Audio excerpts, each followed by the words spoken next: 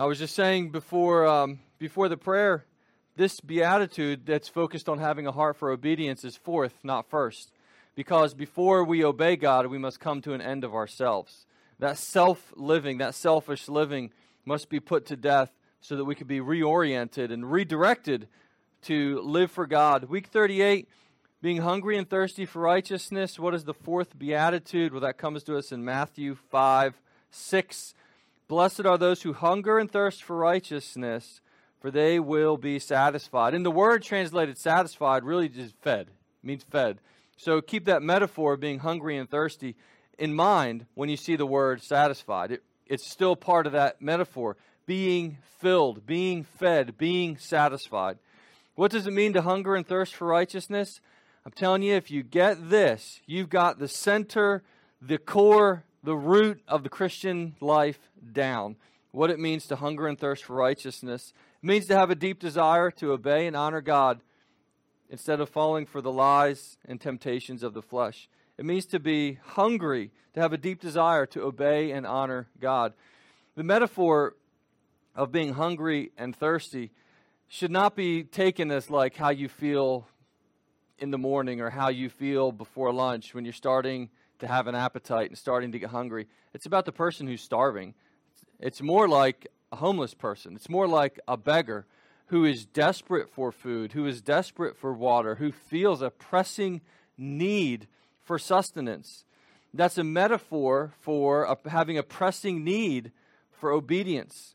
It is not the anguish of physical malnourishment, but the anguish for God to teach me and to impart love and obedience to Him. It's a desperate, pressing, and often painful need.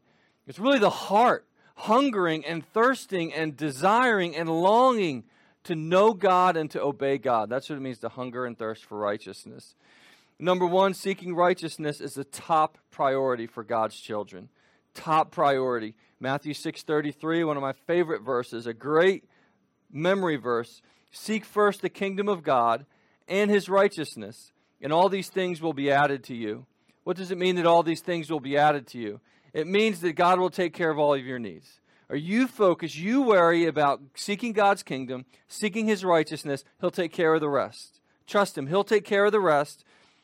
Make seeking righteousness a top priority for God's children. That means seeking obedience. Number two, we are righteous in God's eyes because of Christ alone. This is so important. This is the gospel. Our seeking of righteousness or our obedience doesn't make us right in God's eyes. What makes us right in God's eyes? Faith in Christ. It's being united to Christ by faith that our sins are taken away and that His righteousness is credited to us. 2 Corinthians 5:21, for our sake, He made Him to be sin who knew no sin. That's Jesus. That's talking about Jesus dying on a cross in the place of sinners. He didn't sin. He wasn't guilty. He didn't deserve death.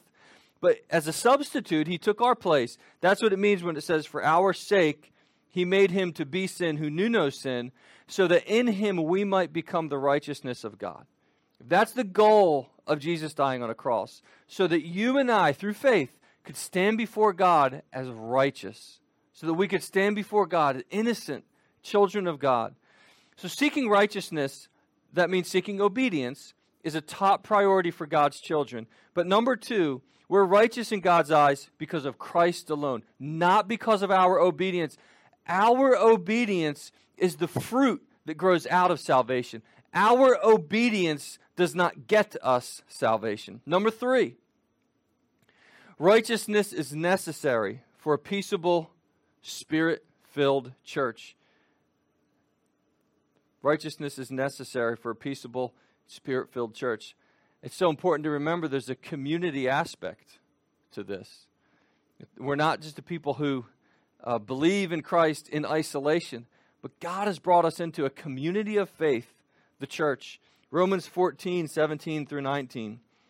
The kingdom of God is not a matter of eating and drinking, but of righteousness, of peace, and joy in the Holy Spirit. Now, I've underlined that for you, and those three go together, summarizing a Spirit-filled fellowship.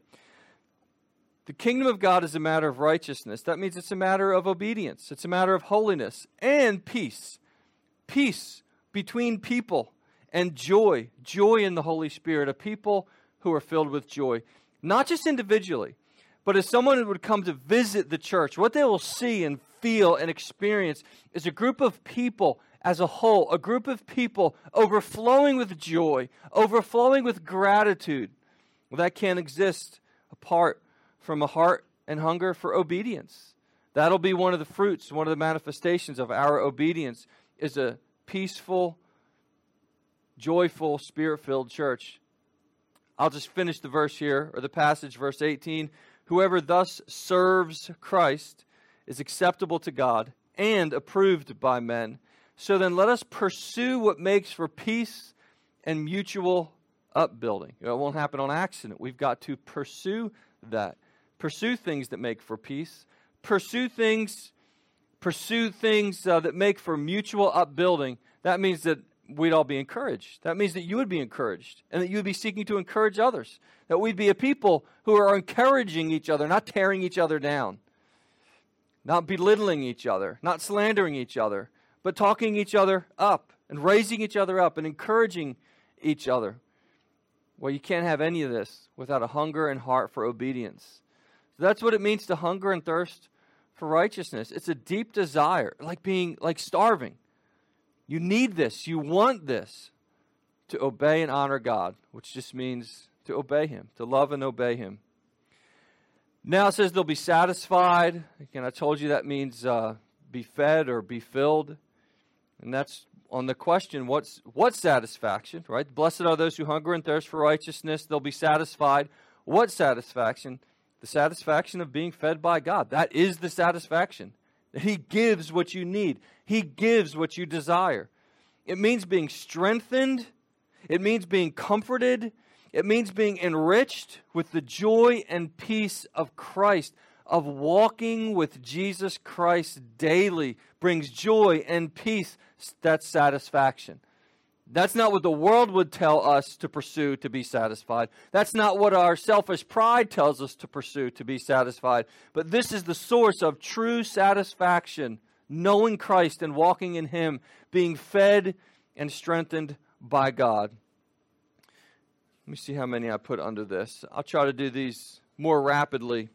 Usually I'll only have one list of encouragement points or application points. For this one I have two. Number one, God feeds us by His word and prayer. I thought this was worthy of putting on here some bullet points under this, because if we're saying satisfaction is being fed by God, we've got to know how to be fed by God. God feeds us by His word and through prayer. Ephesians 6:17 and 18. Take the helmet of salvation and the sword of the Spirit, which is the word of God, praying at all times in the Spirit, with all prayer and supplication. To that end, keep alert, with all perseverance, making supplication for all the saints. Supplication means prayer requests, right? Making requests of God. So to be fed, to pursue obedience, seek God in His word and seek God through prayer. Number two, God feeds us by His Holy Spirit. Romans 8:13, for if you live according to the flesh, you'll die. But if by the Spirit you put to death the deeds of the body, you will live. So the source of being fed is God's word. And we're fed through prayer. But it's always, always, always by the power of the Holy Spirit. It's the Holy Spirit of God that drives these things into our hearts. The truths of God's word. It gives us a heart for prayer and ministers to us and comforts us and encourages us. It's the Holy Spirit through whom we are fed. And number three, God feeds us by His grace. God feeds us by His grace. 2 Corinthians 13:14. The grace of the Lord Jesus Christ and the love of God and the fellowship of the Holy Spirit be with you all. So it's by His word and it's through prayer and it's by the power of the Holy Spirit. And it's not because we are good. It's not based on how well we pray. It's not based on how great our knowledge is of Scripture. It's not based on that. It's based on God's grace. God feeding us is an act of loving kindness to us. It's by His grace. So we depend on His love and His mercy and His grace that we do not deserve. And finally, number 3, God feeds us for His glory. Ultimately, all of this is that God would be made known, that God's grace would be manifest, that God's goodness would be manifest. Much like if you go through a jewelry store, everything in there is about making manifest the beauty of the rings and the beauty of the watches and the beauty of the necklaces. Everything in the store is designed to manifest beauty, to manifest the glory of what's valuable. And all of what God is doing in our hearts and lives and our prayer lives and the reading of Scripture, all of this is to make manifest God's power, to make manifest God's goodness and God's grace. That's what it means God feeds us for His glory. That's the ultimate purpose. 1 Peter 4, 10 and 11, as each has received a gift, use it to serve one another as good stewards of God's varied grace. Now, varied means different kinds, right? You got this gift, different kinds of gifts, different kinds of graces. Whoever speaks as one who speaks the oracles of God. Whoever serves as one who serves by the strength that God supplies, in order that in everything God may be glorified through Jesus Christ. To Him belong glory and dominion forever and ever. Amen. Alleluia and amen. And this is what, not just what Christian life is about, but what church is about, what the world is about. That in everything God would be glorified through Jesus Christ. His great character and great works would be put on display, and we'd worship Him for them. Let's pray.